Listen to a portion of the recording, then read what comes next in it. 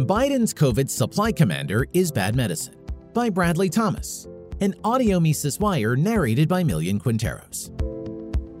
Included in his plans to fight the coronavirus, presumptive President-elect Joe Biden has pledged to appoint a fully empowered supply commander in charge of filling in the gaps in the production and supply of essential items needed to fight the virus. On his website, Biden elaborates on his plan, declaring that his supply commander would take command of the national supply chain for essential equipment, medications, and protective gear. This very Soviet-sounding position is necessary, Biden insists, because we can no longer leave this to the private sector.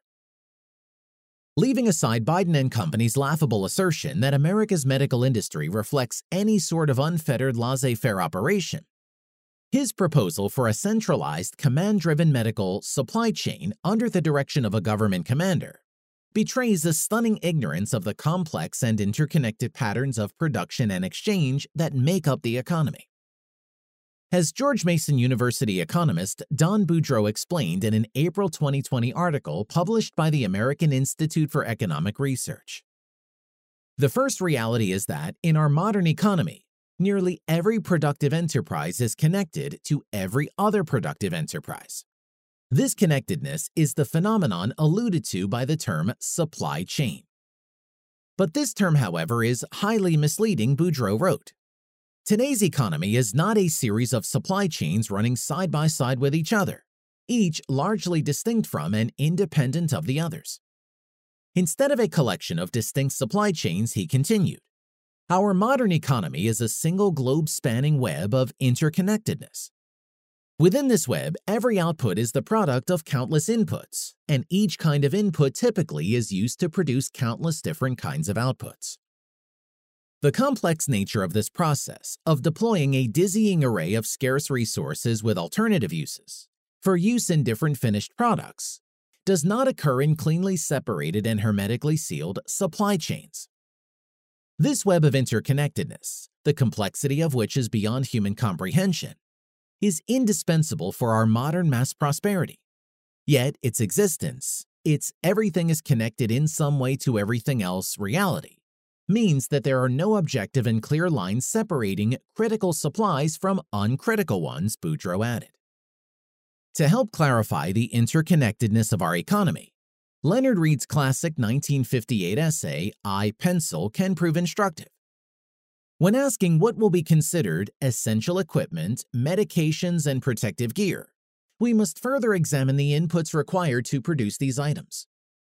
Read highlighted how the pencil requires cedar wood from Oregon, which in turn requires saws and trucks and ropes to transport the raw wood to the sawmill in California, which itself requires steel for its equipment along with electricity, land, concrete, and countless other inputs.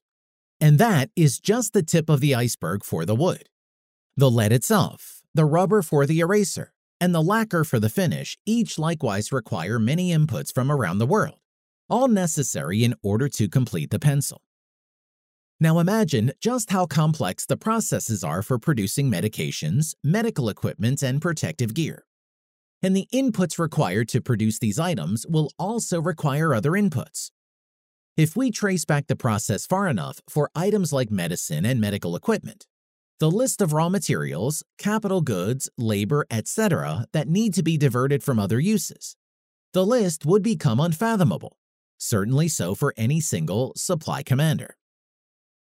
Moreover, not just the production process itself, but also the distribution and storage of such essential goods to hundreds of millions of people and healthcare workers across the nation will require substantial resources.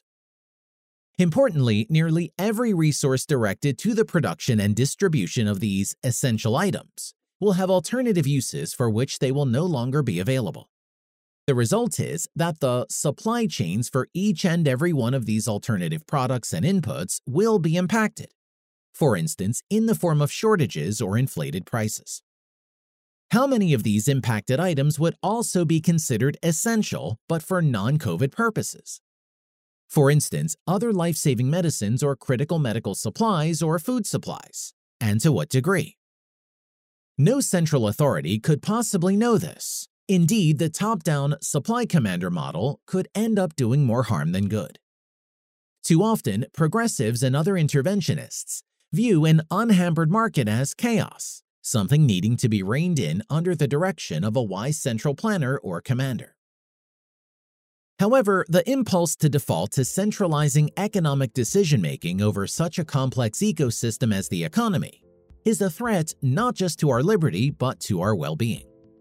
The need for market prices based on private property to freely function and efficiently direct scarce resources to where they are needed most becomes even more critical in times of emergency. For more content like this, visit Mises.org.